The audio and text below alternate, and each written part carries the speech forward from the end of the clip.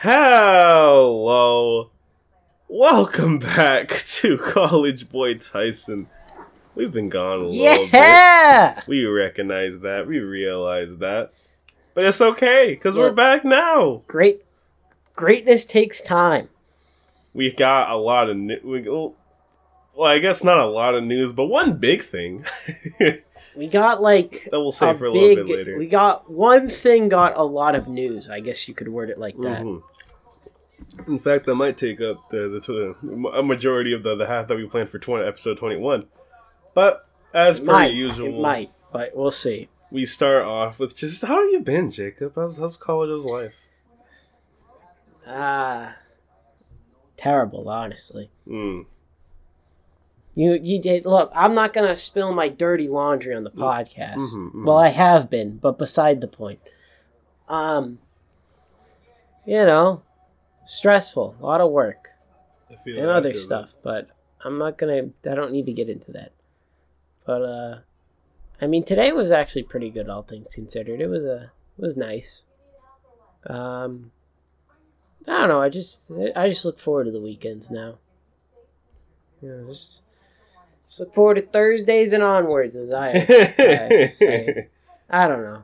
Well, it's hard to. I'm not gonna get too deep on the podcast. It's all a little bit unfortunate because we didn't record last week, and I will say I wasn't for our viewers.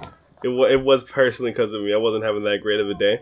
But also, when you have a family that consists of 4 babies, if one of them gets sick, that means all of them get sick. And once they're done being sick, then the sickness passes on to everybody else.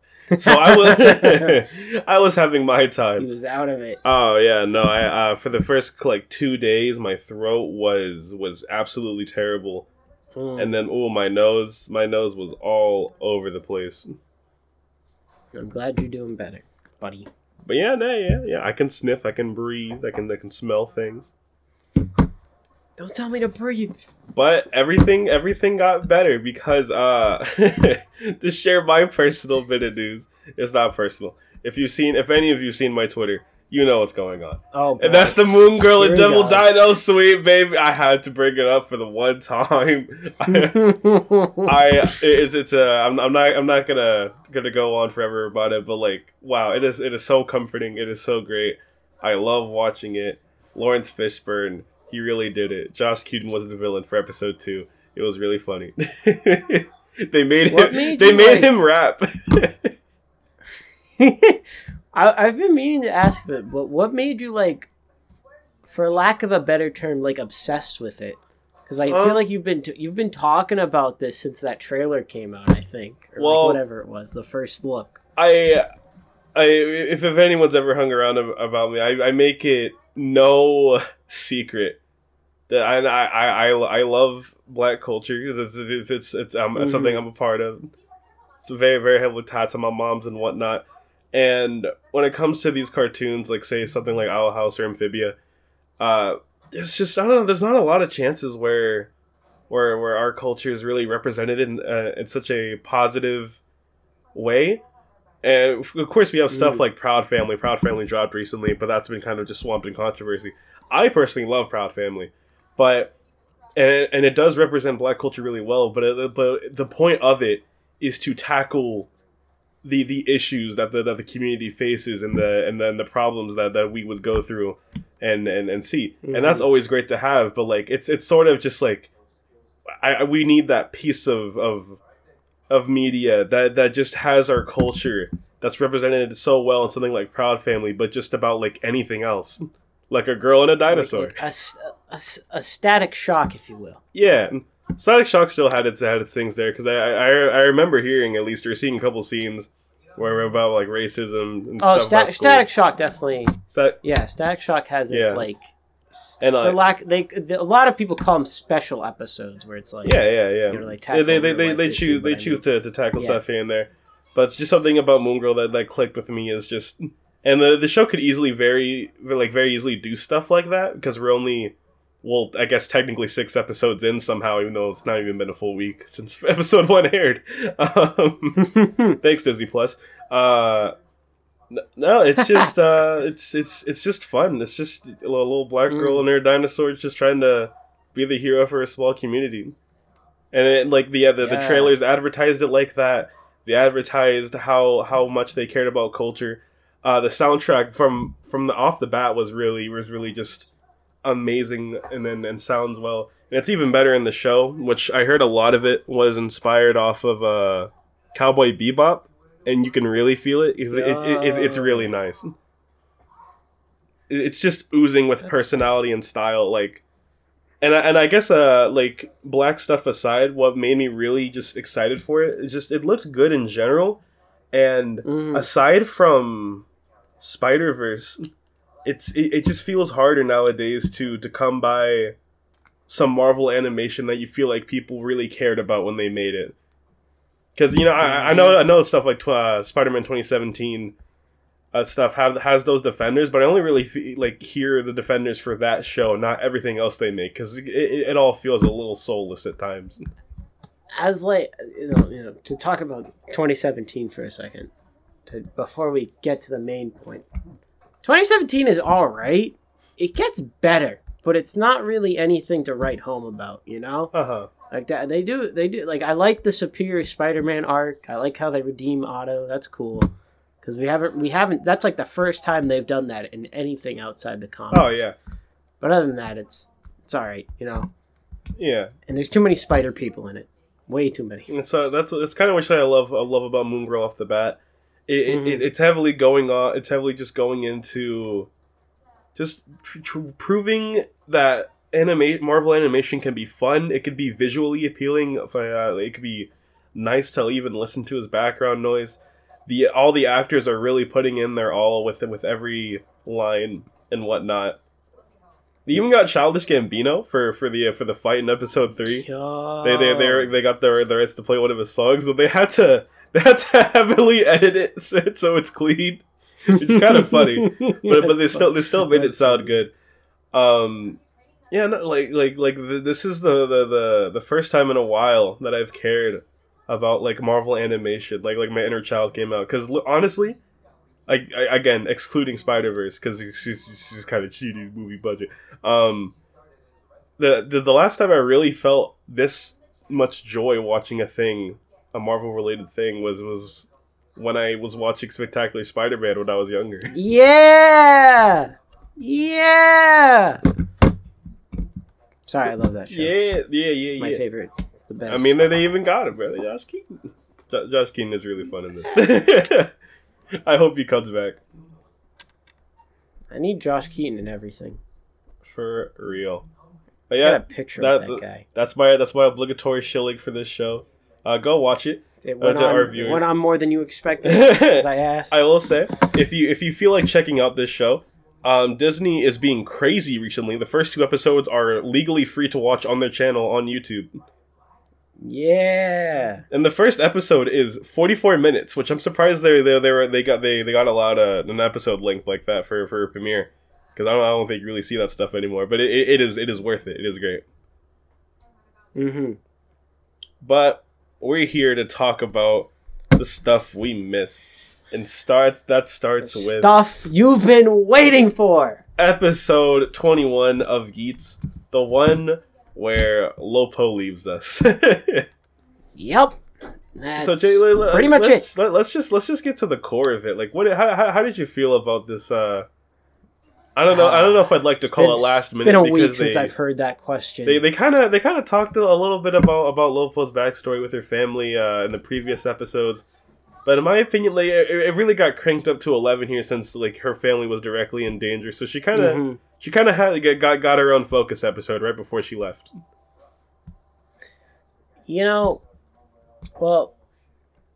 Overall, I guess how I'll start this. I like Lopo. She's fine. She's all right. I don't see what some of you see in her, but sure, she's all right. I do feel like they could have maybe had like a scene earlier too with like her family, like actually seeing them, as you said, like they've talked about them before, I don't remember. I know there's the episode where her and Neon are playing basketball And, like, you know, she talks about them then, but I don't remember if they show what they look like. But I think it would have been nice if there was, like, a cut to them then. If there was one, or there wasn't one. You know what I mean? Yeah. And, overall, it's probably one of the better, like, departure episodes, like, air quotes departure episodes. I don't know how you want to call these. For, like, elimination rounds. Geets writer. Yeah. And, like, I don't know, it's kind of weird. She's kind of out, and they bring back Nudge Sparrow. Yeah. Even though Loser boy. It's weird because I hate that. I don't understand. I don't know if you saw it, but I was talking. What's the homie name on Twitter? Soul Caesar. Mm-hmm. Homie loves Nudge Sparrow. How? He adores him. How do you love that guy?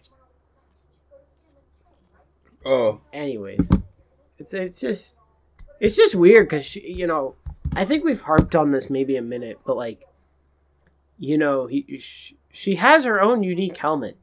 She really does. She's just gone now. Yeah. She's just out.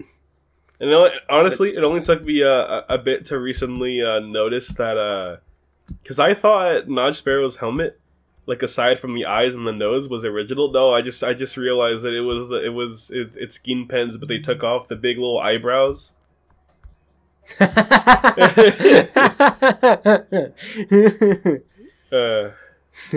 Shout out Holy Peter, we miss skin pen. I don't. No, I don't either. I know somebody loves him out there, though. I will say, somebody does. As much as I'm sad to see Lopo go, I ultimately, like, I guess, I don't know, objectively, I hate using the word objectively when it comes to stuff like this, but I think she served her role perfectly fine, and she was never really meant to have a focus, because if you really think about it, the show's point of giving her a focus was to end up boosting Neon anyway. It kind of gave that push so Neon could continue her arc and be a more active player. Mm-hmm. I will say, I don't know if we discussed whenever our last episode, because we were kind of we were harping on Sai, yeah, that's her name, Sai being the disaster, and how that's kind of just a lame twist. And when we and then yep, and then we were like, oh man, it's kind of lame that it's not Neon, because or else her actions don't really ever really make sense if it's not her. Then it's her. The moment occurred where once again we were right. We were right. Now, admittedly, I don't remember. Actually, no. I don't remember if I said it was Neon or I said it was Neon or somebody else. But I have been saying, I think we've been saying in general, that Neon this entire arc has been off. She's done nothing. Nothing at all. Basically, and I also, if she wasn't the disaster, her arc would have kind of just been disappointing so far. And then I believe I remember this. Last episode, I think I said this. I could be making this bullshit up. But I said, it would have been nice if there was a scene showing all the stuff Sai did to fuck everything up. And look at what we got this episode. Yeah, we got the whole thing. A flashback of Neon doing that. Admittedly, it was only with that fruit thing. It could have been more. I watched it last week and I skipped through it this week. Because I will say now that we knew it was her, do you think, like, back when they were suspecting Kayla and there was like a third vote that meant either Neon or Ace voted for him, do you think maybe it was like, silently vote for somebody or something, or don't announce your vote? I think Neon voted for him. It's the only thing that makes sense. I don't think Ace would vote for him. I don't think Ace was really itching to vote. Maybe. Could that possibly be like Ace's tip off to it being Neon? Because if he knew that he didn't vote, Caleb probably wouldn't vote for himself. Ace's arc has really been kind of funny to me because he hasn't really. Well, you could argue he hasn't really been developing so far, but it's mostly just he's just playing the game, and everyone else is really having drama around him. He's just that guy. And then he'll pop in, and then he'll say, like, the hardest line in Rider I've ever heard. Mm-hmm. And then the next week, he'll do the same exact thing, and it's great. Like, they're having all this stuff. Like, honestly, if I think about it, about episode 21, he didn't really do anything aside from, like, snitch on Buffa. Also, by the way, Buffa's a menace. Oh, no, I loved him this episode. When he just pulled up on Lopo. The fight choreography in this show, still on point. It was so crazy. Mm-hmm. Like, it wasn't even really like a fight. It was just him dogging on her. It was just a smackdown. He literally smacked her down. She was like, please, I need this buckle to save my family. He's like, kicked the shit out of her. Don't care. But speaking of the buckle, I wanted to bring this up. Oh, yeah, your little post. Yes. I think this means there's only one of every buckle in rotation. Oh, Jacob, there's multiple. I don't care. Clearly there isn't, because he says mine. If there was more, he would have got one. I see your point. I mostly just, like, I personally just perceived it as just Buffa being, like, a material man. Yeah, I mean, you could take it that way, to be honest. He's like, that shit's mine. You could honestly take it like either way. I just like that idea. I don't know. I just don't see it. It's just been the same buckle every time. I don't see a point if there's only just one of each, because like they haven't directly confirmed it. Maybe they'll do a confirming later on, but I don't see the point of it right now. Especially because like for the most part, when it comes to each little game, they just keep their same buckles round to round without really much change. Without gaining new ones, unless the show wants to give them a new one. I think, not to like... I guess I'm not really arguing. I just thought of this now. But I think, though, because of how Fever is, right? Mm-hmm. With the chance of you getting the same buckle, I sort of feel like that lends credence to the idea. Because it's like, why would they need Fever if they could just get a second copy? Yeah. I feel like that could be... I mean, it doesn't really matter at the end of the day. It's more just food for thought, Right. I also I like Ace in the beginning of the episode, where they're fighting, him and Tycoon are fighting together. I love that part. And Tycoon's like, oh no, the bomb, and then Ace kicks it away. And I very much love that, like, it didn't change to Geet's boxes. It was specifically Tycoon boxes. Yeah. He was like, which means we get Magnum people. Boost again! It finally came back. Whoop-de-doo. Admittedly, it hasn't been that long, in all things. It just doesn't show up a lot. Which is funny. But I mean, It also, this episode confirms they only have one set of legs for Boost. Because they did not show Lopo and Geets in the same scene using Boost. Which is funny. That makes me kind of sad, because I wanted a scene eventually in this show where, like, I don't know if Buffa could really be there or not. I don't know where he'll be at that point, where at least the main three all use Boost together. Yeah. But hey, maybe once they introduce Boost Mark II or Mark III, they'll do that. I think that's definitely a possibility. You give. Once he gets Mark III, you pass it down. and then in the movie, it'll be Boost Mark 20 or whatever. I will say, I don't know. I it's really funny that we constantly point out and see things where it's just like, they did this because they only got a limited amount of shit at the warehouse and whatnot. And then you still look over at Subaraya, who's still working their ass off with $2. They're like, yeah, we blah, blah, blah, blah, blah, blah, blah, blah. That was awful. That might have been the worst flub I've done on this podcast. Subaraya's like, oh yeah, we remake one classic suit every season, and then we're just kind of pinching for pennies for the rest of it. Yeah, like, I don't know, like, it's probably because I'm not too involved in the Ultraman side of Toku Twitter, but, like, I never see them posting about, like, look at this piece of tape around this guy's leg. It's like a, I guess, air quotes, well-known thing that Subaraya takes better care of their stuff than Toei. But I think a lot of that comes from, like, I don't want to say this to be mean, but there's a lot of Subaraya bootlickers out there. You know what I mean? Like, like they're like, Subaraya's the best. We love Ultraman. Rider and Sentai suck. Toei is capitalism. Whatever. That was a joke. I don't know why I went that direction, but you get what I'm trying to say. Yeah. Of course. Fuck communist. I love communist Subaraya. That's what Leafio wanted. Leafio always wanted the abolishment of government. Luffy's like, Leafia, you don't understand. We need laws. Leafia, no. That's actually. I love fusing with humans. And they said Shin Ultraman wasn't political enough. They said Ano wasn't cooking. Oh, before we get off topic for like 30 minutes.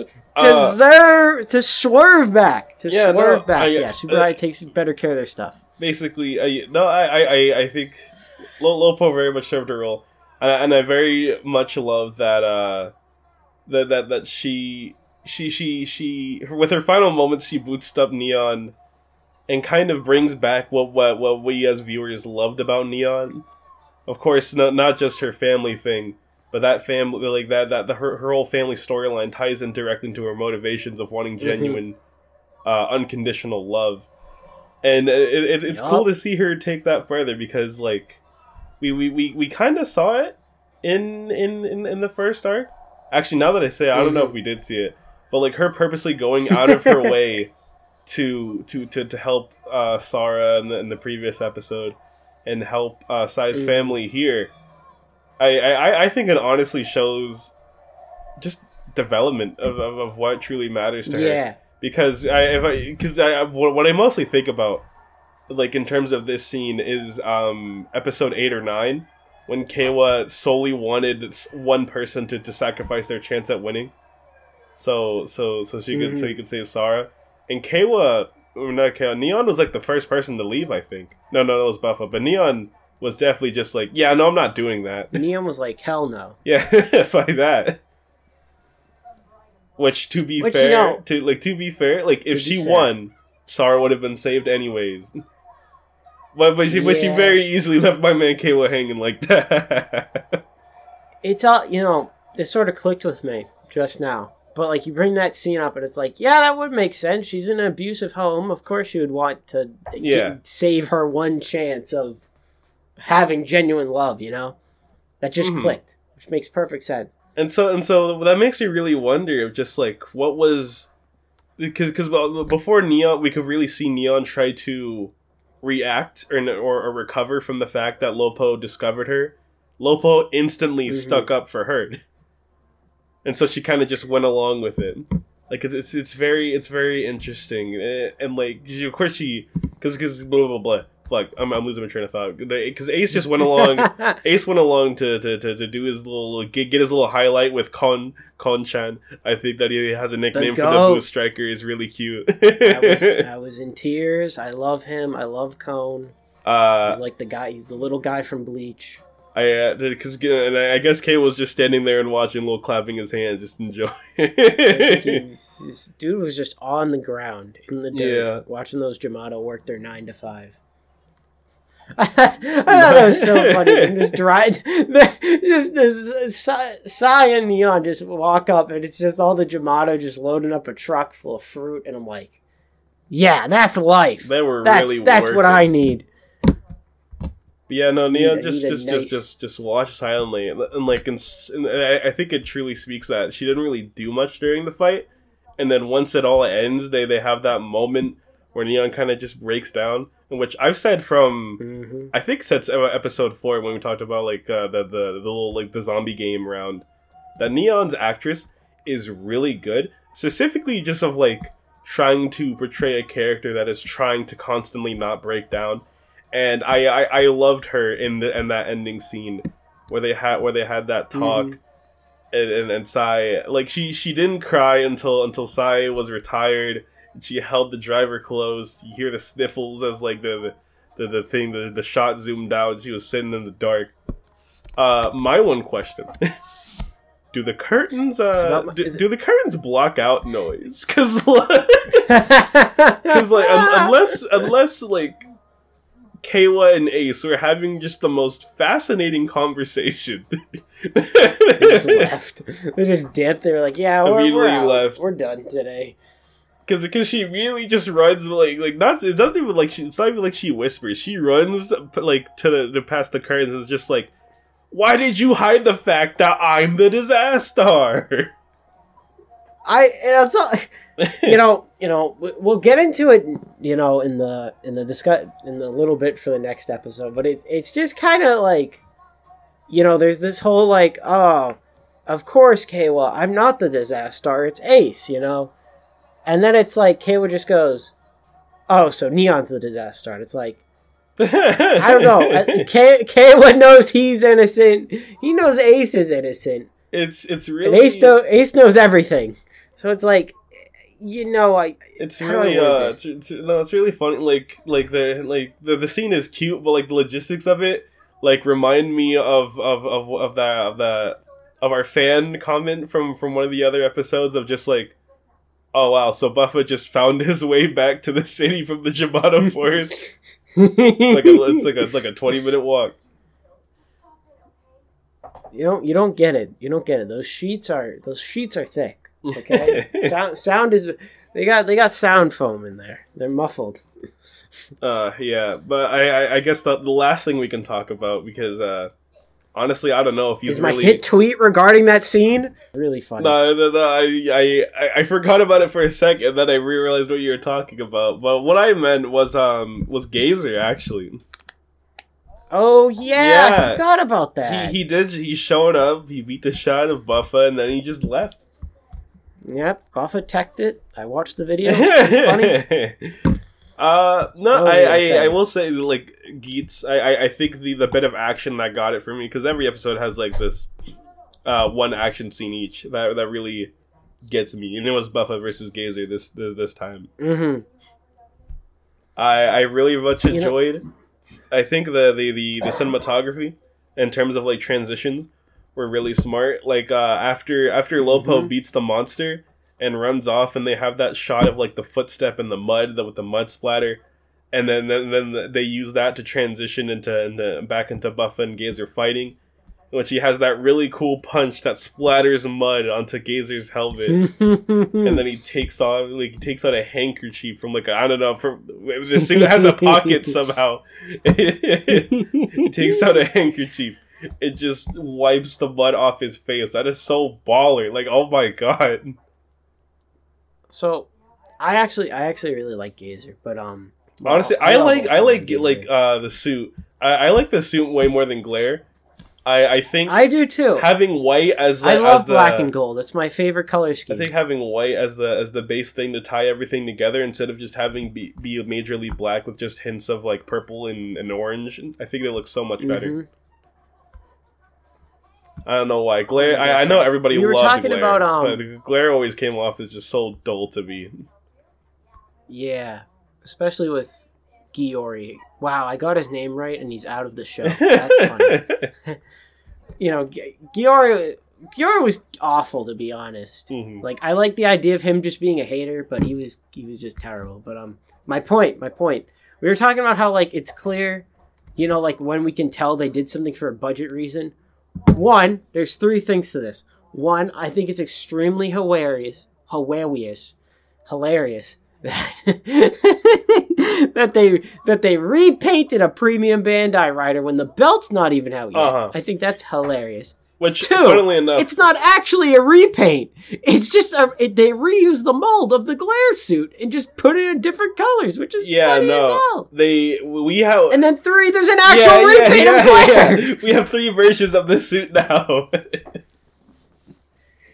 I do have one nitpick. I wish they used different cards instead of the button. I think it would have been cooler if it was different cards. I am choosing. I don't know if they officially confirmed it on the website or whatever, but like I'm choosing to see it as like maybe a fingerprint scanner or something.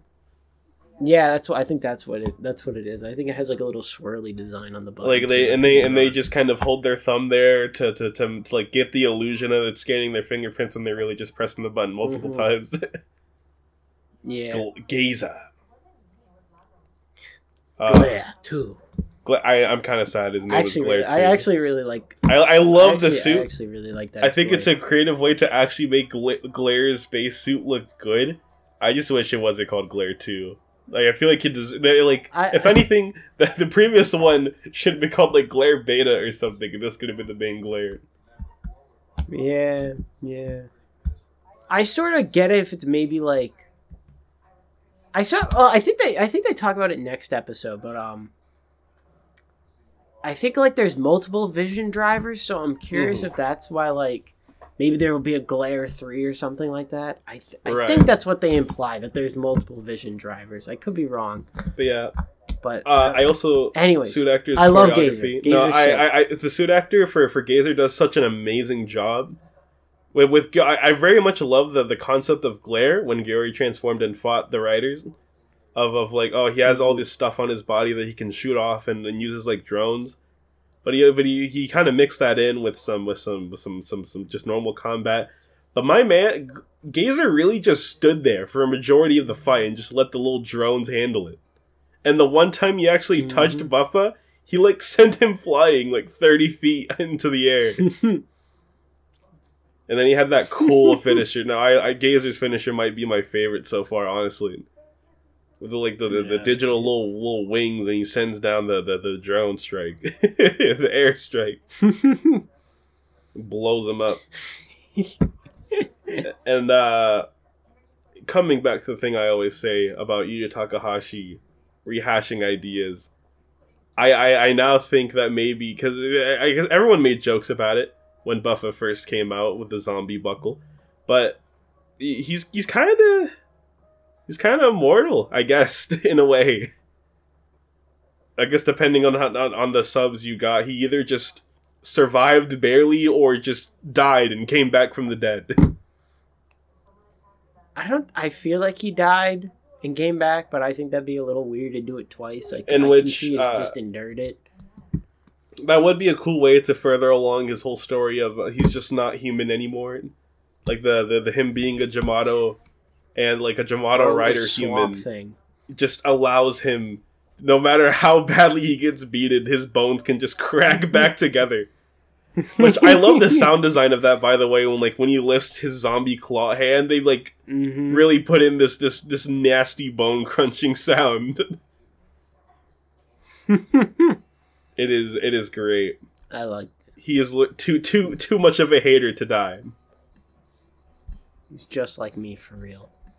But yeah, that's part of his arc. He's part of Team Jamato. Speaking of Team Jamato, Loser Man is a part of it. He's like the advisor of the team. He tells them what to do. He's going to be smart, give them the plans. And we'll see. We'll talk about it on the second half. But it is working because they're pulling off crazy shit. But also we do, because of Baroba, we get the first mention of the goddess of creation. Which is presumably how the DGP grants. We're saving that for the next episode because I got some thoughts on that. Yeah, the episode 22. I was about to rip off the Band-Aid of what I thought, but no, we can save that. I'll rip off the Band-Aid there. Rip it off. I'll keep the wound healing for just a little bit longer. I gotta let it scab up. I gotta drink a slurp juice. Get a slurp juice. Don't know why I brought up the Fortnite. No. Yeah, in a whole, I think this episode is good. In terms of like kicking the arc back up. It very much is working in my opinion. It's getting the hype back up in the show. I'm glad we were right once again. That's my thoughts on the episode. Heck, yeah, it's pretty good. It was good. We're kind of, since it's kind of sad though, because as we're seeing next week or after 22, the whole disaster like gimmick is going to get dropped. It's over. I mean, I'm kind of glad. Yeah. I was kind of sick of it. For a majority of it wasn't really all that great. It's not like they did really anything. The great I feel like the more better moments of the arc so far haven't really belonged to the disaster stuff.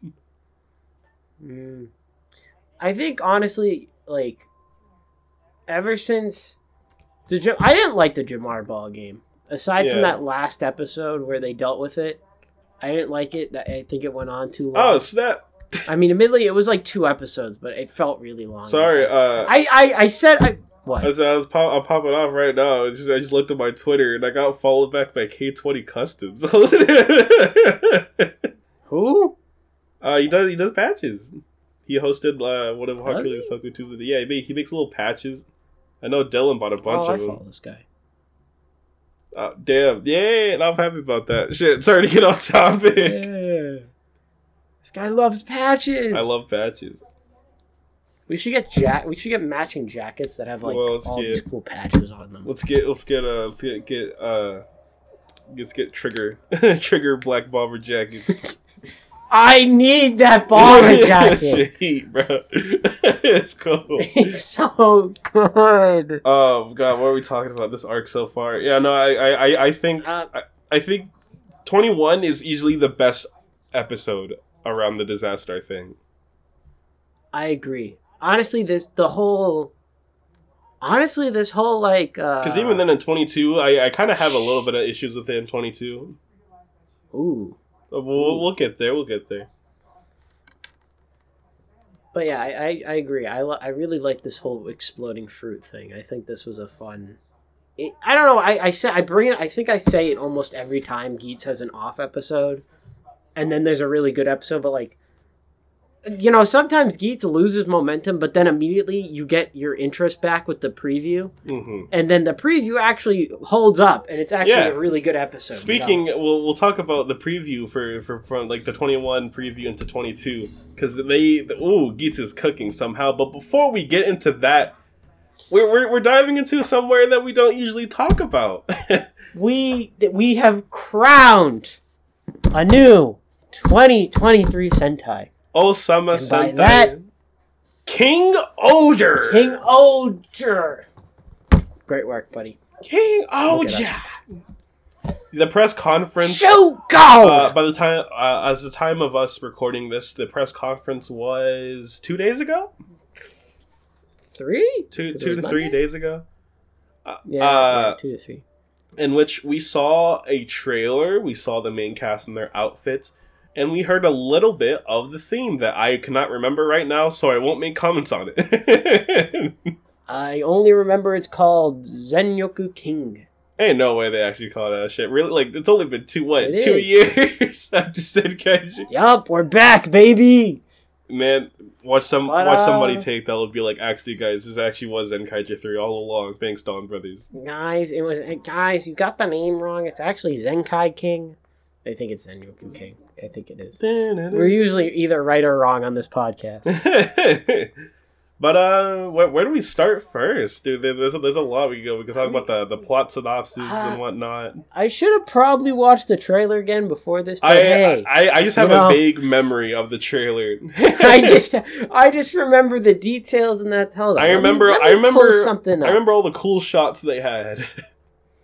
I remember the fact that they have an actual fucking Pacific Rim mecha suit. That's a physical thing and not CG like I thought it was. I was flabbergasted. Well, like, I guess, honestly, we let's just start at the cast. We'll start from top to bottom. Starting with Red. I think easily... Mr. I thought Black was going to be the one I was going to hear the most controversy about, but Gira Kawagata Oju, I have heard so many back and forth opinions, mostly about his design. Some people really love it. Some people think he is fucking ugly. First of all, this man's 24. Good for him for still looking like that. Oh, he looks good. I think people hate his outfit, but like from what I've heard of the plot, that's kind of his point. Like, he's the peasant that stole king shit.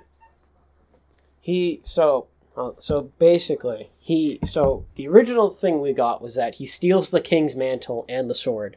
And look at what he has, the mantle and the sword. Which is funny as hell that he just robbed the king of all 5 kingdoms. Hilarious. And that makes me wonder. I actually really like it design. Synopsis-wise. I think it makes sense. It's going to be really interesting. Because I will say, I always claim this when we talk about Sentai on the show. I'm not a Sentai guy. If anything, it's really hard for me to watch Sentai. And I guess I see people complain about this every now and then about like the hot shot red and like certain red ranges that they think they fit into that. And I know some people like it. I know some people hate it. I personally don't really care for it when it comes to certain characters. And when I started watching Dawn Brothers, as it started airing, I was kind of worried that Momo was gonna be that from how he was in Suit, and that he was just the goat and whatnot. But like, what I loved specifically about Dawn Brothers is that they were able to use that to actually affect the story and the plot and the dynamics of the characters. The fact that he is a hotshot, that he's cocky, and he has all the skill to back it up. All of that is important. And so now because I get worried about Kuwagata Oger and that he might be the same thing in what I hear from the synopsis. But now that I saw the trailer, that I see some of the character bios translated, it seems like his more so cockiness, his hotshotedness, his personality it's going to directly conflict with the rest of his team and be plot relevant because you fucking robbed kings. It's like I can't wait to see I want to see how it plays out. And I think to go off of that, like they're all assholes too. Like he himself is an asshole because he the king of evil. Because the king of evil. Raw. I love that. Give me that. Amazing. That's my goat. He's a stag beetle. I love that. Give me that. Yes, please. Thank you. But to my main point, they're all assholes. Like they're all full of themselves in a way. Mm-hmm. Like I'm looking at Yellow's and like Yellow literally says she's selfish. Yellow, but she's also selfish, like a doctor. Blue, from what Brill's like a tech dude. He kind of seems like a hermit. Yeah, he's like he basically like rose out of the slums and became the king, which is raw. Purple, there doesn't really seem like there's like a person that like Purple seems like a chill person, but like they also don't want to talk to people. Pun intended. They don't. Oh yeah, they come from the Iceland or something. Iceland. I think. And from what I hear from Black's, shouldn't have been as funny as it was. From Black's character bio translated, it seems like his thing is that he pretends to be nice, but he's just like, oh yeah, he's a con man. I'm gonna. Yeah, he's a liar. He's a liar. I think the thing with Papillion is that like. We're going with they. We'll go with they. They's the safest. We're going with they. They. No, Neo pronoun? Wait, what? They have a name? What? Neo pronouns? Yeah. You know about Neo pronouns? What? Jacob gets educated. I didn't know they were called that. Neo pronouns is essentially just anything that doesn't fall under he, she, they, or it. As far as I know, I like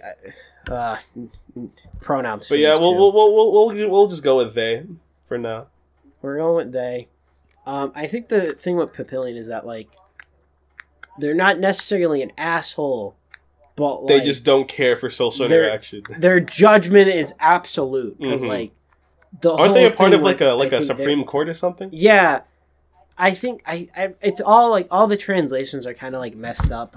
Like all the translations have been kind of wonky. I think for like, I've been going off the homie Mako. I trust Mako. I do trust Mako as well, but I think the thing is like that kingdom is like all law based. Like everything is a court system, and like Papillion is the head. So like what Papillion says goes. Mm-hmm. So I think that's it. Like, I remember seeing in like the character Judge Dredd kind of thing. I also remember seeing in like the character bio that they mentioned that like Rita is their name. They directly conflict. Their personality is the direct opposite of Yellow's. Mm-hmm. So I can't wait to see that. God, I'm trying to remember all their names. It was Gira, Red, we got Himeno, Rita, Yanma for blue. What was Black's name? Black is I don't remember his actual name. I just remember Hachi Oger. Kaguragi. We're going with Kaguragi. That's his name. If it's wrong, I kind of. I will say, seeing the suits in the trailer did sell me on them a bit more. I know I've talked about it before and how they didn't really speak to me all that much. And honestly, I will say, because even with this, I still don't think I like the suits as much as other people, but the cast has sold me, and I feel like yup. That's how it always goes, honestly, baby. I don't know how I don't honestly by this point I don't even remember how I felt with the Dawn Brothers conference, because even during the conference I was still scared it was going to be just more Zenkaiju, and I didn't really like Zenkaiju. But it was more so like actually like kind of forcing myself to watch the first couple episodes that made me like it.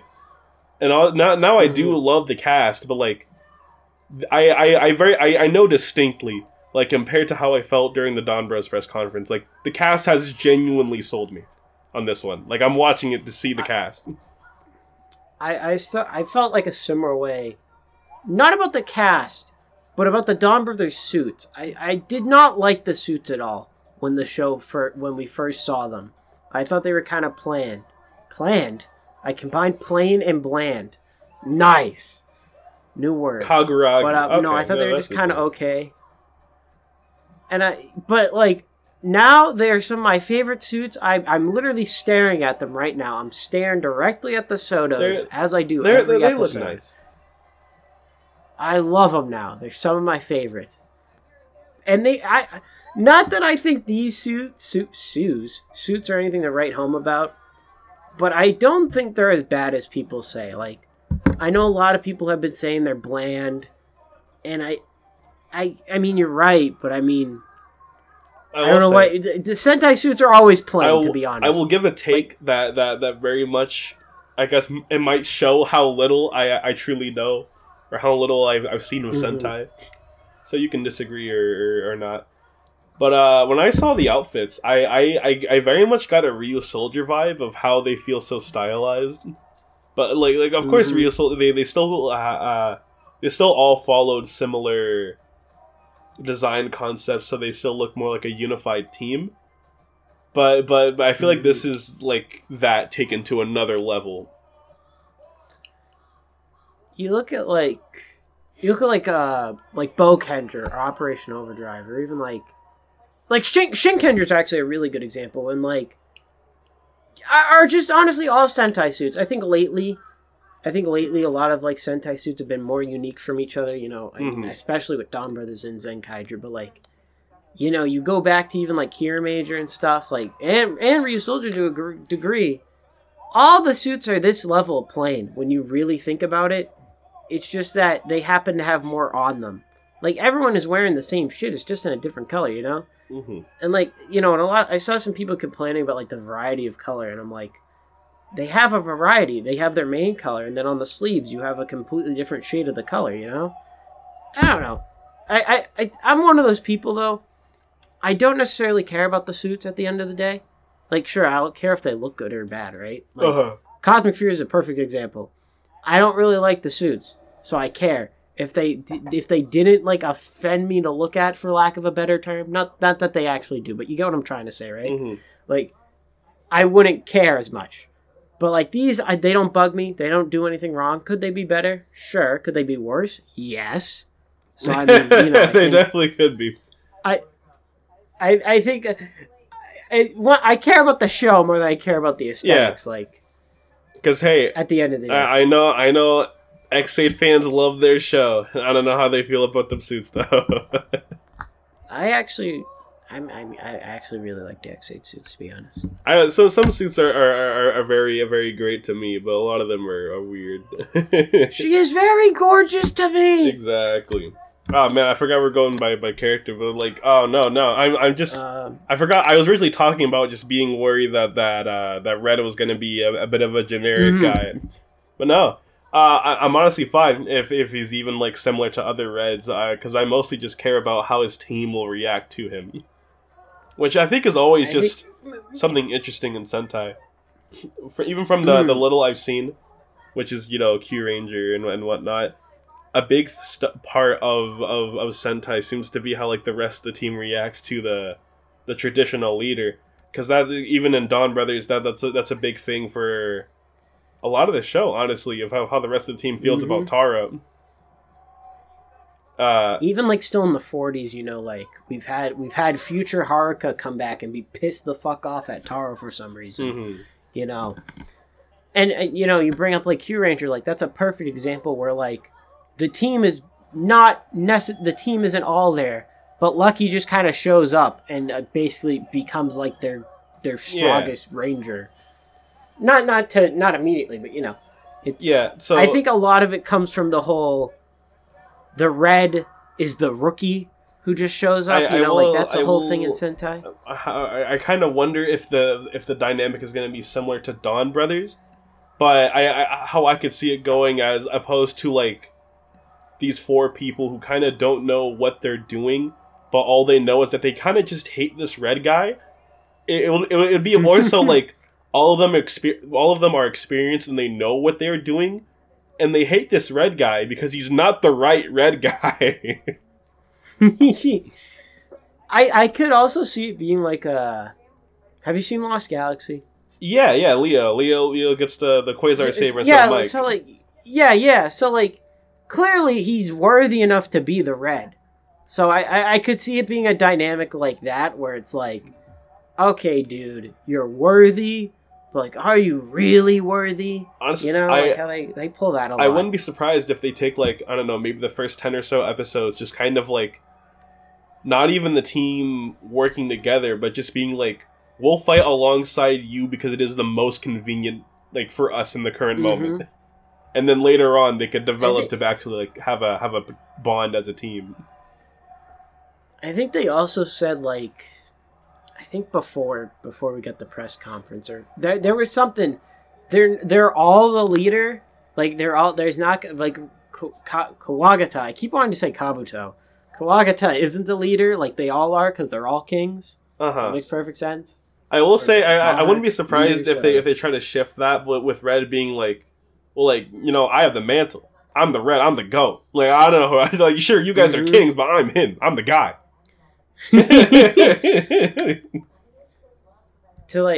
I guess to keep it more broad, because I think out of all of them, to be honest, I think Red has the most interesting at the moment. Everyone else is kind of I don't want to say standard. Everyone has an established background in like this world society, whereas Red seems like he's kind of like I don't know. I guess my brain, the closest thing my brain came up to is like a Robin Hood type character, I guess. Like. I was talking to a friend about this, and it seems like I think Red might be also from like, Red's from like an orphanage, and like, I believe the whole thing is that like, the kingdom that he's from is built on another, like a lower class kind of kingdom, so I wonder if it's something like that, like, you know, like he rises up or whatever, but they also said Blue does that, so I don't know if it's like the same thing, or, you know, it was a mistranslation. But I mean, it'd be cool either way. But you know, I guess if anything, I do wonder if that's going to be like a part of the mystery of the show. Is just finding out exactly what Red's deal is. I also can't wait to see like how their dynamic is going to be out of suit, because obviously when they're in suit, they're usually fighting together and in all Sentais. But like again, Dawn Brothers is the best example of how. Because of how the metaphysical laws of the world work, of just the blaster appears and you get teleported to the fight. So most of the time they're not really hanging around out of suit for the first couple episodes. And it's like, oh, I don't even know your name. All right. So I wonder if it's just going to be a deal of like all the episodes so far, or like the first couple episodes is going to be like everyone tending to their own kingdom stuff, and then maybe later on they'll start hanging around more. I would love if it's like Red visiting each kingdom and like trying to get them to get along with him. I think that'd be fun. I'm very curious how they're going to handle the locales in this season, just due to the nature of they're going with medieval worlds. They're all different kingdoms with all different aesthetics. And I know we're jumping ahead really, but I guess to speed it up, because you know, I do want to spend some time on 22. Yeah, but like, the villains haven't already taken over the earth. We are very excited. Are sick. We're excited. We're excited. I love the mecha. I love fantastic. After the press conference, they just dropped like pictures of like 10 side characters of like the villains and like people the kingdoms. Like I love that it seems like each little ranger is gonna have their own little side character about their kingdom and whatnot. Yeah, nice little retainer. I was talking with a friend. I would love if the retainers became rangers. I think that'd be cool. And also, do we want to talk about the plushie thing? Oh, yeah, we can. We usually talk about sports on here anyway. There's red guy, but he's not red. He's silver. Yes, that is Kawaga Oger. Hooray! I would say like, oh, do you have any guess on who he is? But like, I don't even have any guess who he is because we only know a couple characters.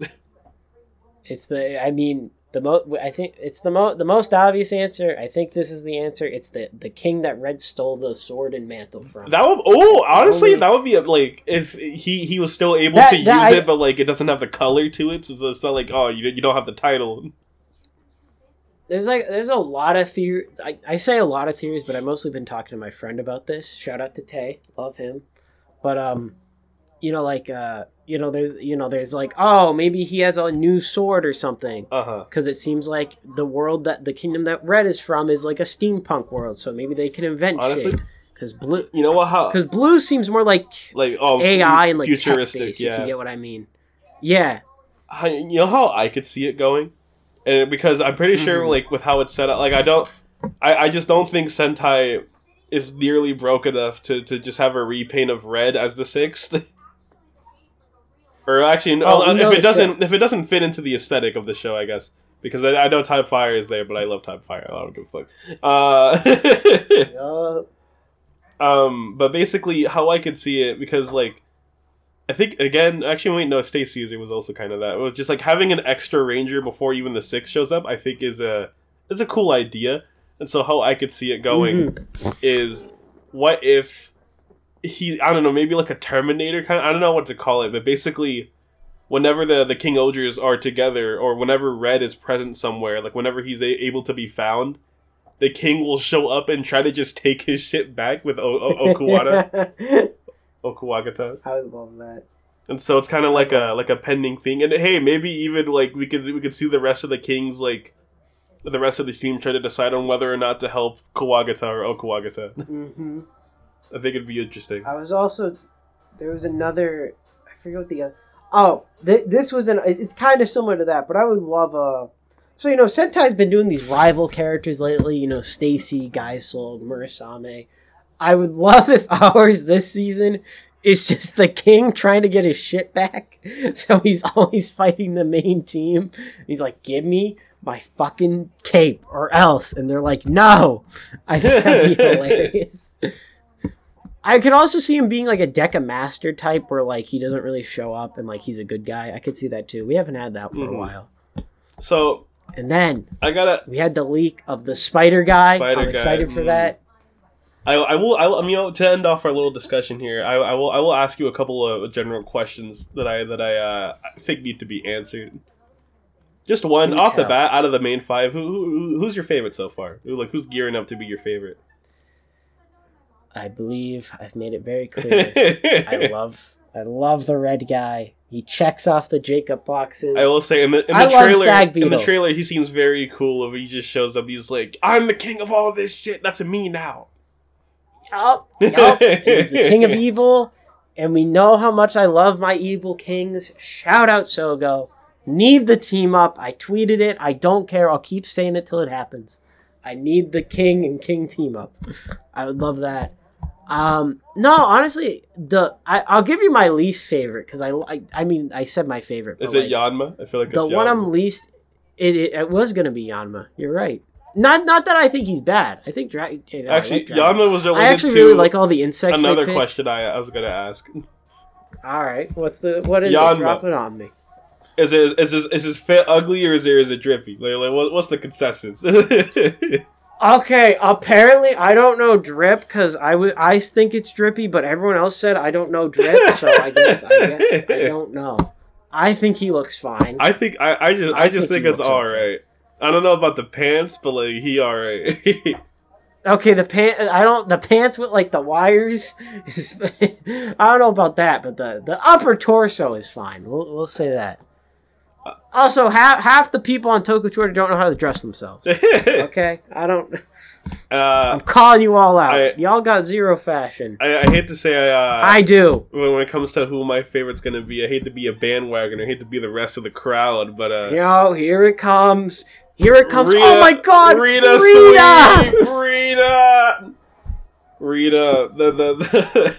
the gender ever. With their weird outfit, someone compared it to like that weird things cats have around their neck sometimes, cats and dogs. I think it's funny. Cone? Yeah, the cone. I love them. I can't wait to see their deal. I've been meaning to ask this to somebody, but like, do you think all right, I guess it's like a 2-part question. Do you think they'll inevitably reveal like what their actual gender is, or do you think honestly, they'll keep it a mystery? I think it'd be funny if they kept it a mystery. Like honestly, one of the things I wanted with Dawn Brothers, I was actually wanting to see if they were just never going to reveal Inu's like identity to the rest of the team. Mm-hmm. So it'd be funny if that could be the deal with like their gender. Because honestly, I've had 2 guesses on what I think the plot will be of it.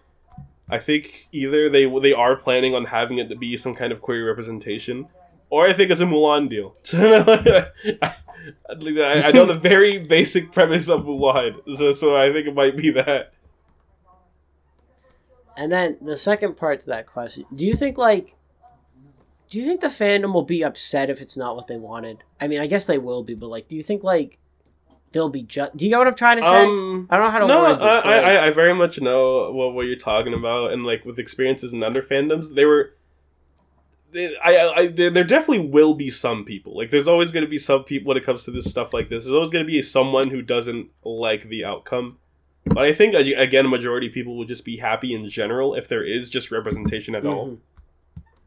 Mm-hmm. Mm-hmm. I just love I love their aesthetic.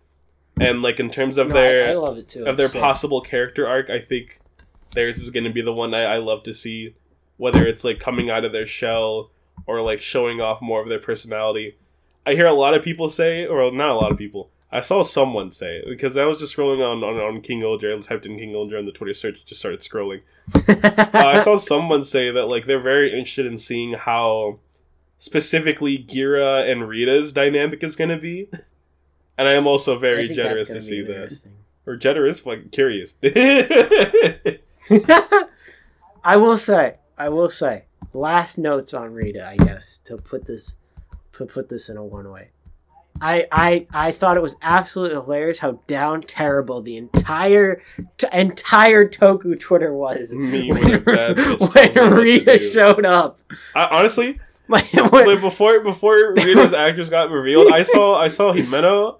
And I was like, oh, yep, that's going to be the one. And then Rita came on the screen, and I was like, damn, she instantly got dethroned. Damn. I know Himeno. Shout out Himeno, though. That outfit, the outfits are great. She is very pretty. Got the Beauty and the Beast going on there. Yes. I also, and then I want to see I love blacks. If they're going to keep a possible thing going on of Kijiro hating Tsubasa. I wonder if Rita is gonna be like part of the justice criminal system. Are they gonna hate Black because Black is like a liar? I love that a lot. I'd be curious to see. But yeah, that's how I feel about it. To wrap my thoughts up as a whole, I wasn't gonna watch before, but I'll give it a try. The first couple episodes.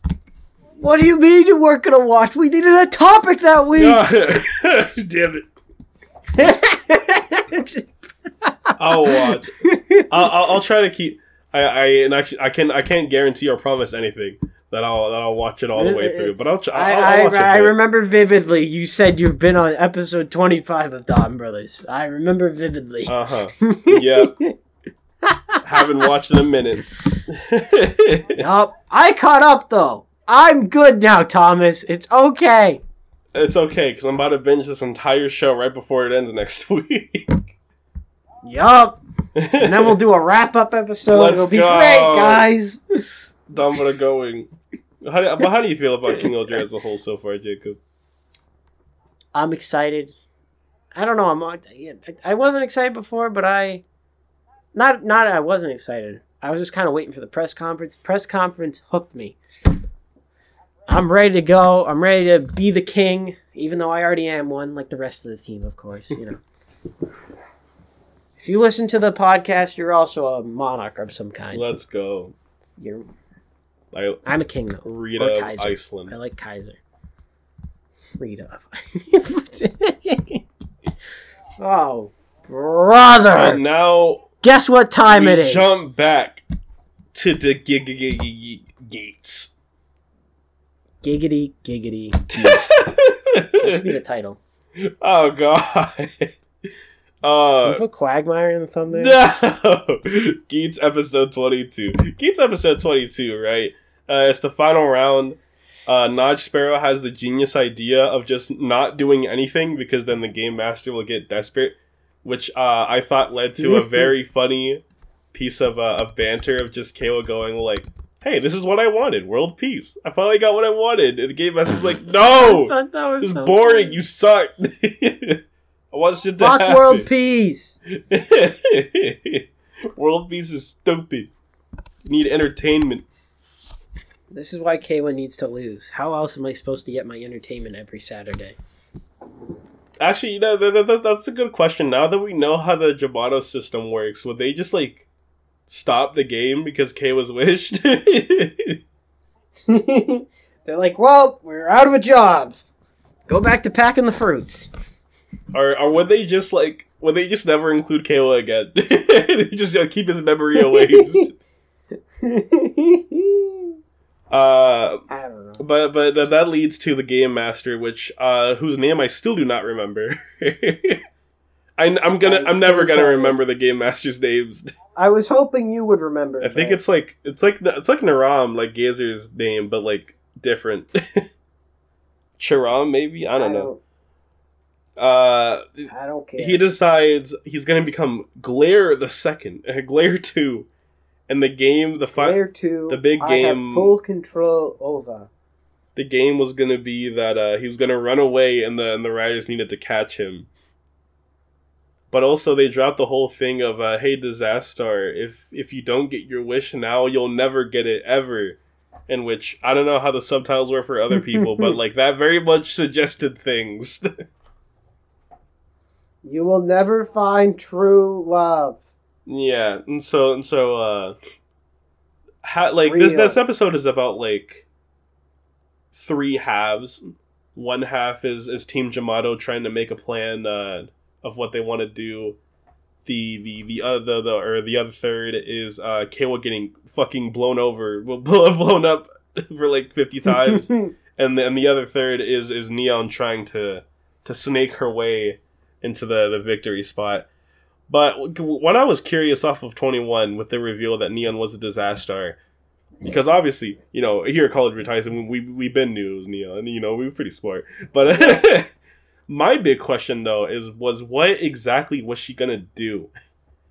Because she's in a pretty tight spot between Kayla, whose innocence was proven like 3 rounds ago, and Ace, in which, by all like in-universe like laws of reason and logic, it could have easily just been Ace as much as it was Neon. But like, you don't fuck with Ace. Like every person that has tried to fuck over Ace has lost.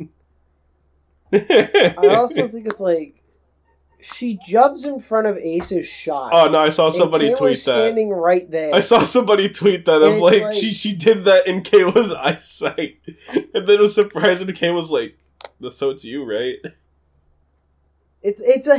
I want to call it, I really like the scene where he says it's her. I really do. And I really like this episode as a whole, to be honest with you. I think it's really good. Uh-huh. But like, that scene is so weird because it's like, it's not such, I don't know if they were trying to play it up like it was a big deal, right? Like that Kayla knew already. But it's just kind of like, Kayla could probably figure it out by process of elimination, like, it's not really like Neon didn't leave any breadcrumbs either. Mm-hmm. Like obviously, aside from her just jumping in the way, that's probably the most obvious thing she's done. and like the banana thing or whatever she threw. But I just feel like the actual Kayla going, oh yeah, it's you, wasn't really like punched well, if that makes sense. I will say, I don't feel that the bad impact about wasn't it. that good. I don't feel that bad about like how Neon tried to like her method or strategy, because they already set up with new blonde man that suddenly came in this week, who was like, oh, by the way you currently are, like your method of thinking, you're not gonna win, like you're naive. Yeah, or karma's like gonna that. bite you. By the way, I tweeted this. I thought it was so funny. This random ass dude. By the way, he is so handsome. Good for him. He is very handsome. But he just rocks up and he's like, "Well, you're an ungrateful daughter who ran away. I watch your show. I'm not a fan. You suck. Also, you don't care about anyone else's happiness aside from your own.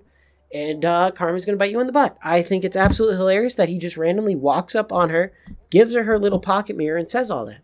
I think it's funny. It's not probably supposed to be funny. But it's hilarious. I personally want that scene to be a thing where, like, he was only really half right. He was only really right about the half of hey, your current way of thinking, you're not gonna win. But Neon, like, kind of aims to prove him wrong about everything else, about, like, being ungrateful and whatnot. Because like, with how Neon's situation is, with how Yuya Takahashi set up earlier, like, for him to say that, it's kind of a dick move, but, like, in general, I guess they're already, like, writing him to be a dick, so it's fine. It's within character. Because he's going to be the support writer guy. He's going to be one of them. Yeah. At least I think. I don't know who else it could be. I think he's going to be the lion. I forget what they said. But I'm very interested to see how they take her relationship with, like, the support guy. I forget what his name is. I think it is Cone or something. I don't remember. Con. I don't know. Like the bike, which I thought was funny, but I don't remember. But, what was I going to say? I don't know. I'm curious if it's going to be, like, a tough love kind of thing with them two. Because, like, he's telling it to her straight, you know? Mm-hmm. But everyone else kind of beats around the bush with her, I feel. I could be wrong, but that's how I because it's been a minute since we've seen her parents. It's also been 20 odd episodes since we've had her whole arc, you know? So it's, you know, it's kind of foggy, you know, but, you know, maybe she's like, maybe, you get what I'm trying to say? Like, maybe he's right that she is ungrateful for what she has, you know? Because then it's like, it's a whole thing of like, oh, well, there's unfortunate people compared to you, you know? So I wonder if it could be taken like that. That'd be interesting. But I mean, Yuya Takahashi, you never know what he's going to do. Mm-hmm. I personally... That was a lot of nonsense. I was going to say, I do... One thing I do like, and I don't know if anyone's really pointed this out, I personally saw, like, because, like, when Neon tried to cast out onto Ace, and Ace just kind of, like, stood there for a second, like, he didn't even really entertain it. Like, he was just like, oh. I thought that was so cool. Like, he just sat there and was like, oh, yeah, like, alright. Yeah, whatever. Is that so? Yeah, sure, whatever. And so Neon's like, oh, yeah, right, Kayla? And then, of course, Kayla gives his answer that makes Ace smile. Of course, which I love. Ace smiled, obviously, because you know, I guess Kayla said the right answer. But I also, it could be maybe an unintentional or a cool little callback to Kayla's big moment in the Jamar Ball round when he was like to Notch Sparrow, oh, what will win, casting doubt or gaining trust? Yeah, it kind of falls in the line because Neon purposely went out of her way to cast doubt. Yeah. The show follows its own little rules set up by its little main character. We love character growth. And you think early Kayla would have believed her? Yeah. I sort of feel like he would, but then there's a part of me who's like, no, he's not that stupid. I don't know. I feel like early Kayla still kind of resonated with Neon more than Ace. Because by then all of them still viewed Ace as just an asshole, but now that he really knows and cares about Ace a lot. Not to say he doesn't with Neon still, but like he has an idea of Ace's methods. Like, he knows how Ace rolls. Mm-hmm. Yeah. Good point. I agree. And so I think it's even more interesting that he's just like, oh yeah, like if Ace was the disaster, he probably wouldn't just be like so nonchalant and then just non-caring. It's also like, it's not like he's not even denying it either. He's just like, yeah, whatever. Like, he does not care because he knows it's not true, and he knows Kayla is going to figure it out anyways. Which I think is like... If anything, if they had him be like, oh, no, it's not me. Like any sort of like denial or like argument and whatnot, it could possibly just have led to suspicion of him. And even then, Kay was probably going to go, well, if it's... I think Kay would come to the same conclusion, to be honest. Mm-hmm. Regardless of, like, whatever Neon or Ace did, Right. But there's another big thing in this episode. What the thing at the end? Yeah, there's a few things that happen there at the end. Well, first thing we saw, one of them, Baroba, they jumped the Game Master, Buffa, Nod Sparrow, and Baroba. Shit out of him. And we saw Baroba use her gun. Nod Sparrow just beats with... Nod Sparrow just stays in entry form. Yeah. Just wins. That's funny. Baroba uses her gun card thing on Sharam, and we only see it off screen, but it's like this massive shadow thing. So, ooh, interesting. Very cool. She also beats Glare, which took 3 riders to do the last time. Mm-hmm. So that's funny. I love power scaling. I also like that's something Geats has always been like interesting me like on like if I could gauging my interest when we have characters like Gazer or Glare and now Baroba's rider form. It makes me just wonder like, oh, are we ever gonna have to actually see like the characters overcome them in like traditional fighting? Because they beat Glare on the technicality of the producer would step in. They didn't have to physically beat him. Yeah, they didn't really even need to fight him that whole time. Near him or whatever could have just did it. They just fought him anyways. Yeah. And so that makes you wonder like if there's any point where they have to fight Gazer, seeing how Gazer just like handled Buffa with such ease. We didn't even talk about that, but we get zombie. We get zombie Jamato Buffa. That's neat. I wish it looked a little different, but I mean, hey, he has his Jamato robe and the cracked eye still. It was cool. It's neat. I think he'll get something bigger. I hope. Mm-hmm. I do hope that. But something I wanted to talk about. I guess if you don't really follow like toy leaks and whatnot, it was a surprise for me. It wasn't like we didn't even get to see the scene of him like walking up onto the scene in the previews. Like Jean's transformation is completely out of the previews from last week, and I think that is so interesting. I do too, and I think it's the same case with Baroba, because we know she's probably going to transform in her. I think it comes out this weekend. The card gun, whatever it's called, the laser riser or something. I don't know. Mm-hmm. We're going to see the others soon. But I do agree. It was really cool how they kept it hidden. So it was like, oh, what are they going to do? And then it's just, oh, shit! I remember tweeting out, it's Zine. When it happened, I remember tweeting out, like, what's the last time they really, like, kept something like this secret from a preview? And, like, someone brought up Aguilera because the preview only showed Tamaki transforming. But honestly, I don't really count that because we knew someone was going to transform regardless. If that makes sense. It's also, like, we kind of figured out that, like, you could make the assumption it was supposed to be Aguilera because the thing on the front looks like honey. So B. But, I mean, that's kind of, you have to think about that. What else? Did they hide Glare? I don't think they did. Yeah, not really. No, it's just really, like, we didn't get the scene of him even... We didn't get the shot of him walking up on Baroba and her team. We didn't even get a shot of him like holding the gun card or whatever or the suit. It was on the website. They usually have some photos that may not even be in the preview. And Gene he wasn't even in any of those. Mm-hmm.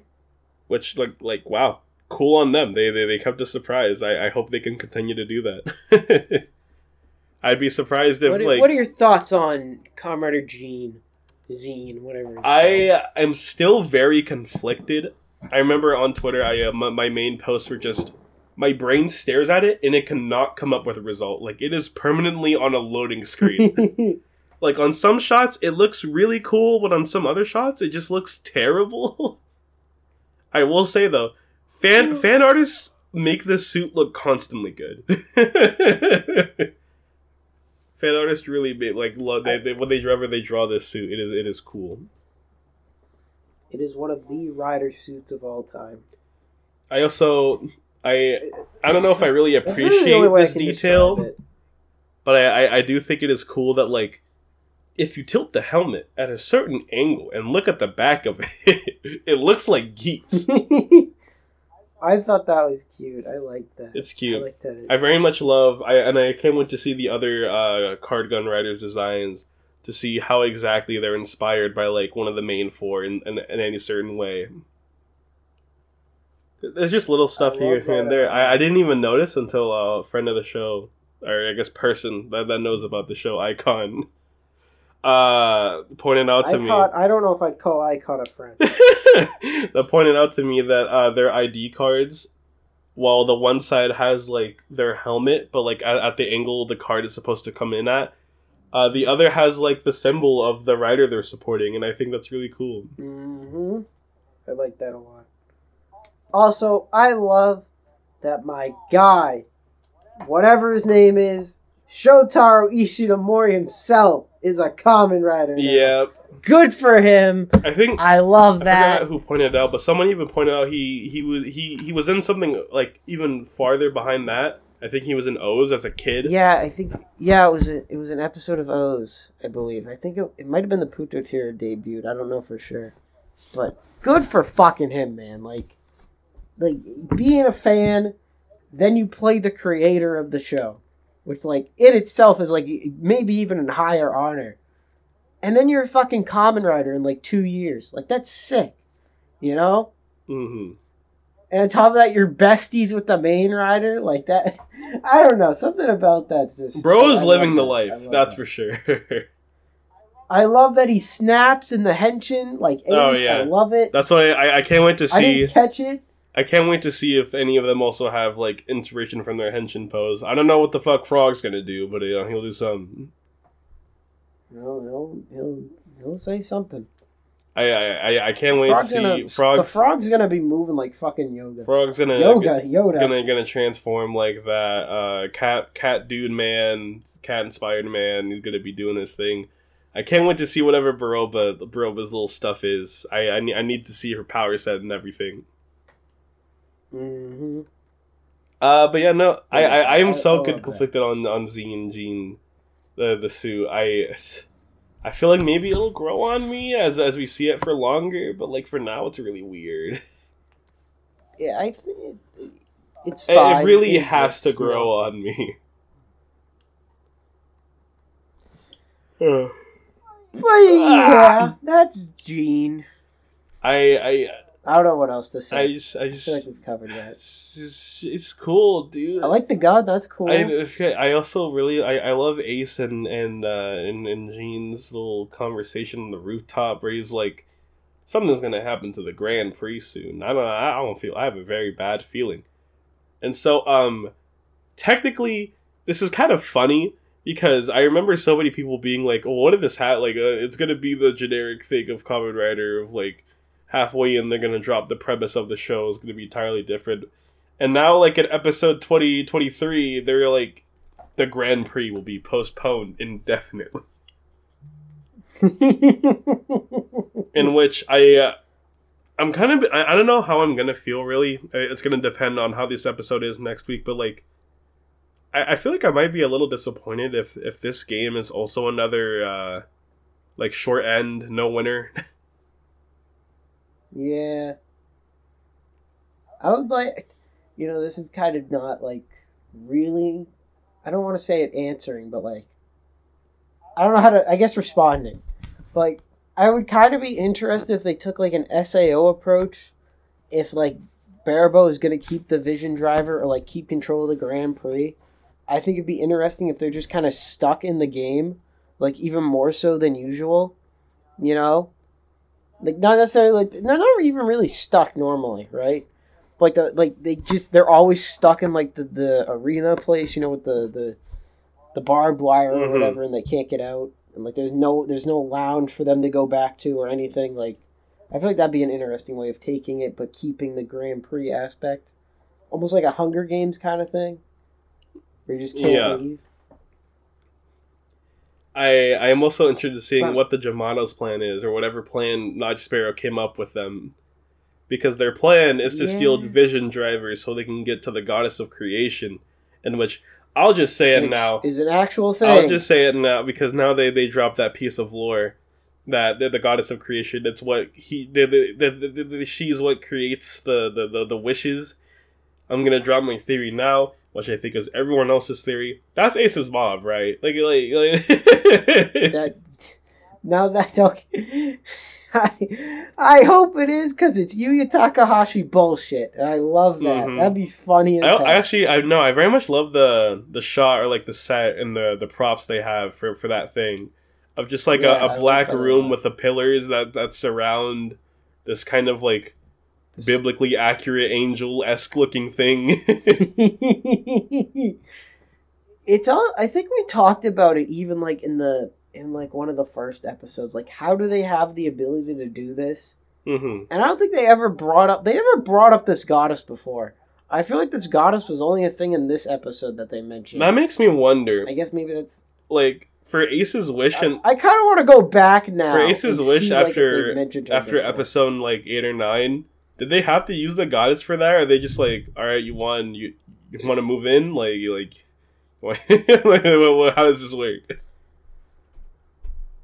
I don't know, because you could see it maybe like they did use the goddess because Ace became overprotective of Sumire a little. I honestly felt like he always just did that to keep up with the shtick, with the joke, to piss people off. I don't know. I feel like that's funny, or like his wish actually altered his brain chemistry to protect this random girl, like it's his sister. I hope that comes back soon. In all honesty, because he hasn't called Sumire his sister in a while.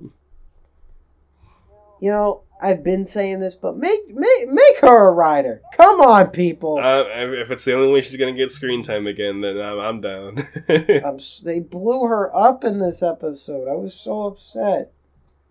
I did not. Oh, I love the landmines, like comedically. I think the landmines are very funny with K1. Yeah, they were. Bro kept stepping on him. Moron! Watch where you're going, buddy. Never looks down at his feet. I don't. I'm always looking straight ahead like a shark. Never stop moving. No, I like how things are going. I found, in all honesty, I wasn't really sure on how this round was going to end up, so I'm glad it's ending up to go astray, go awry. Mm-hmm. And I am curious to see if they're going to do something like similar to what you said. If the Grand Prix, if they do get rid of the Grand Prix, but it's not like, oh, now we're just living our normal lives and we're riders, but it's kind of like the game went wrong. I do think they can't get rid of the Grand Prix aspect. I think it would be kind of lame if it's just kind of like, now we're just chilling out in the crew. We're chilling out with the crew in the schoolyard. Mm-hmm. Oh man, we got to go fight the Jamato. You know, but like... I do think the idea of them being like stuck in like a permanent Jamar area. Mm-hmm. I think that would work. And like, maybe you could do it like our favorite show, Ultraman Decker, where like they just kind of get used to it. Like if there's more people in there, you know, how Decker handled the whole sphere encasing Earth. I think it would be interesting if you did something like that with the Jamar area and like everyone just kind of gets used to it. But I don't know, maybe that'd be the same problem, like we'd run into the same kind of lameness that was just the riders hanging out in the lounge for every episode. I do, honestly, I hope something happens to that lounge. Like, I don't care if Buffa and Notch Sparrow, like, come in and just start wrecking the place, just, like, punching the bar, shoving over couches or something. Like, I want something to happen to the lounge. I think we brought that up last time that they should just fucking trash the place it's a Power Ranger. Yeah, Green Ranger comes in, starts wrecking the command center type deal. I need that to happen. I do.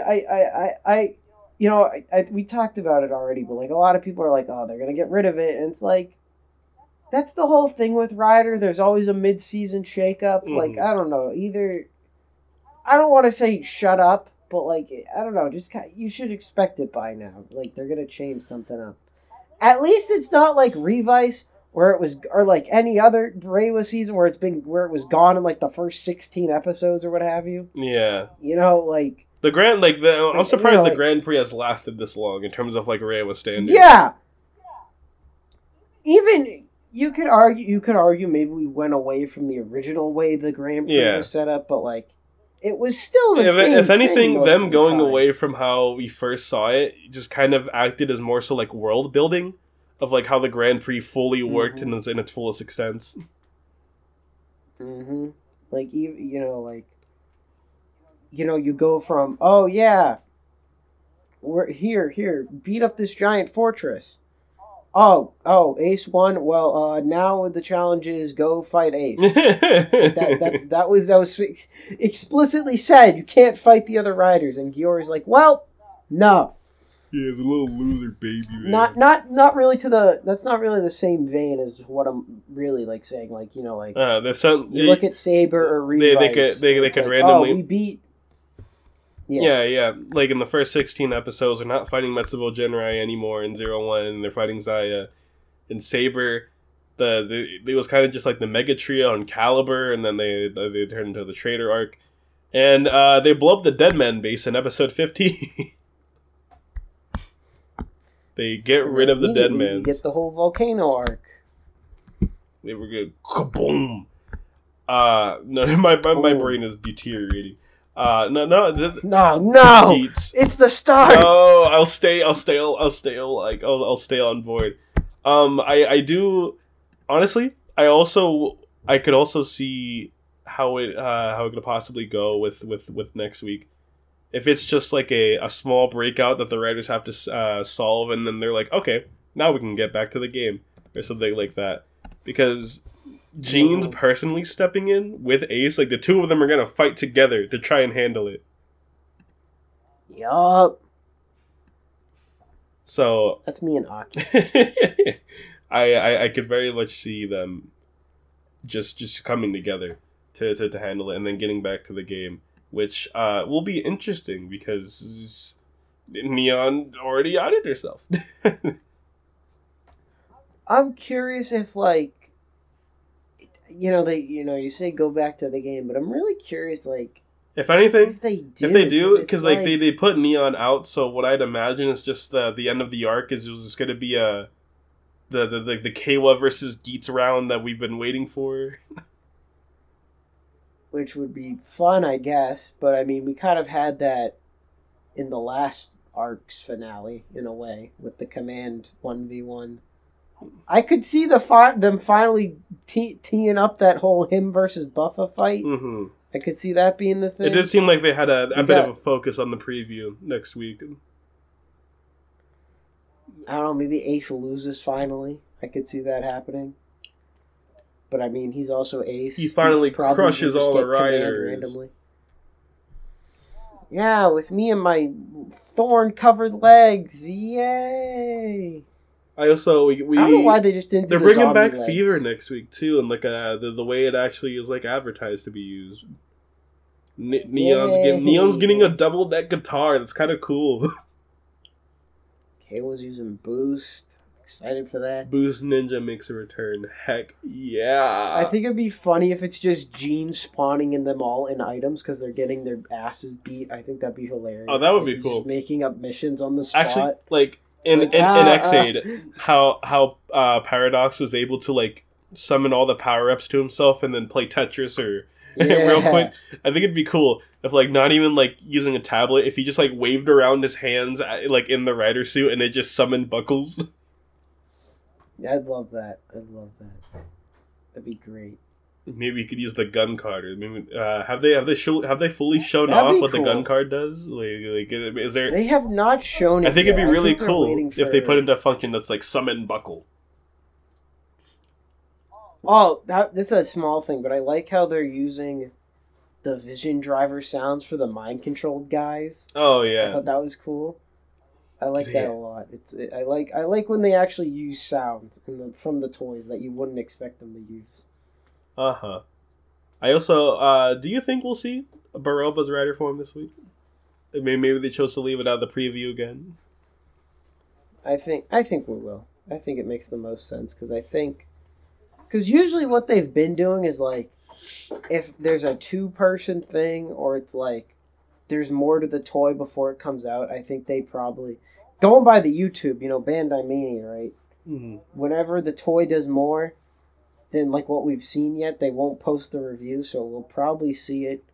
We'll probably like get the review after that episode comes out. Honestly, I wouldn't. You know what I mean? That doesn't really answer the question. I wouldn't be surprised if like the next 3 episodes is just like, here's Baroba's, then here's Frogman, then here's Cat. Here's Boost Mark 2 or whatever it is.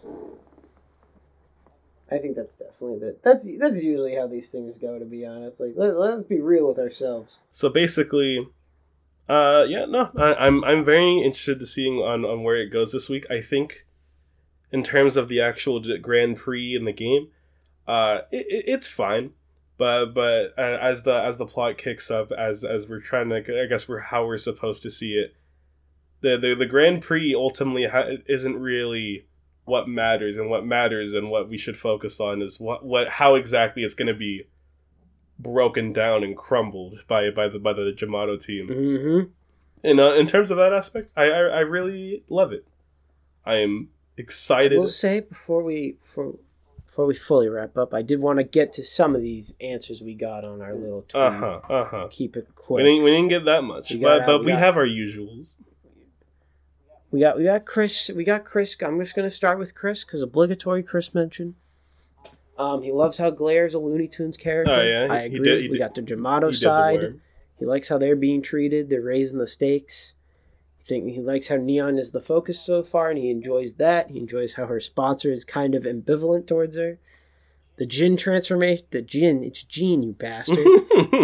He loves the Jean transformation. And all in all, Geets can't stop winning. I agree. Yeah, I think in terms of like first impressions and watching weekly, Geets has been the strongest so far. So like, like around 20s, like everyone was really losing their trusts, I guess, around for the other shows so far.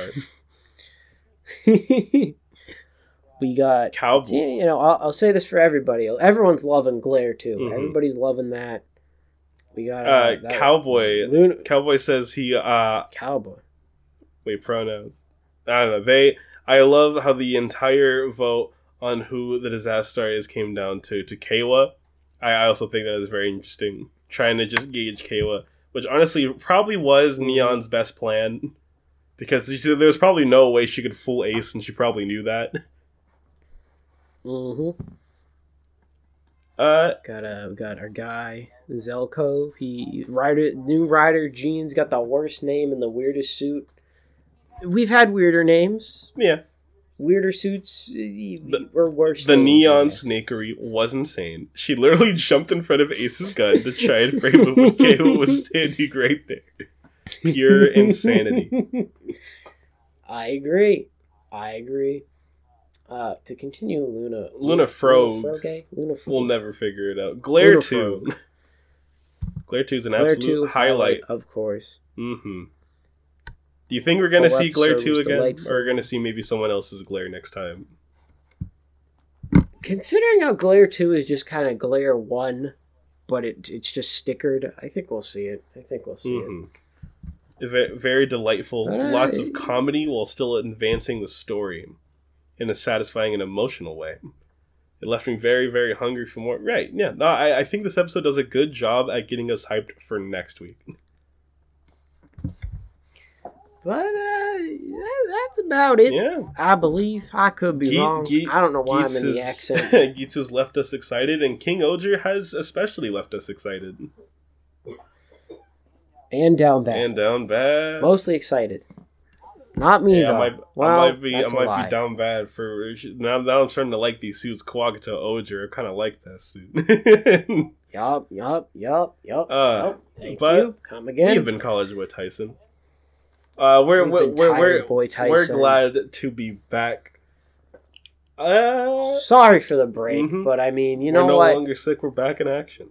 We're back to action. We're getting in the Megazord. You could follow... We're doing something. You could follow me at Geely, but the L's are I's. You can follow him at Geely, of course. You can follow me, at the only one, Guy Solg. At Guy Solg. Because I'm the best. You could follow neither of us or both of us, but at the same time follow the podcast account. The 2-in-1. CBT Ison, CB Tyson. Where we post random stuff sometimes, and we mostly post these... sometimes I forget the account again. And sometimes we post our little things about asking you guys what you guys think about the episode, so we could talk about it here. And subscribe to Geely, Digital Jacob, whatever else. Goodbye. Pizza Bridge is coming out soon. Damn. Teaser. Good Bankai. I'm going to cry myself to sleep, as always. After every episode, I just go to bed in tears, and Gia has to listen to me be sorrowful in these little epilogue recordings. Goodbye.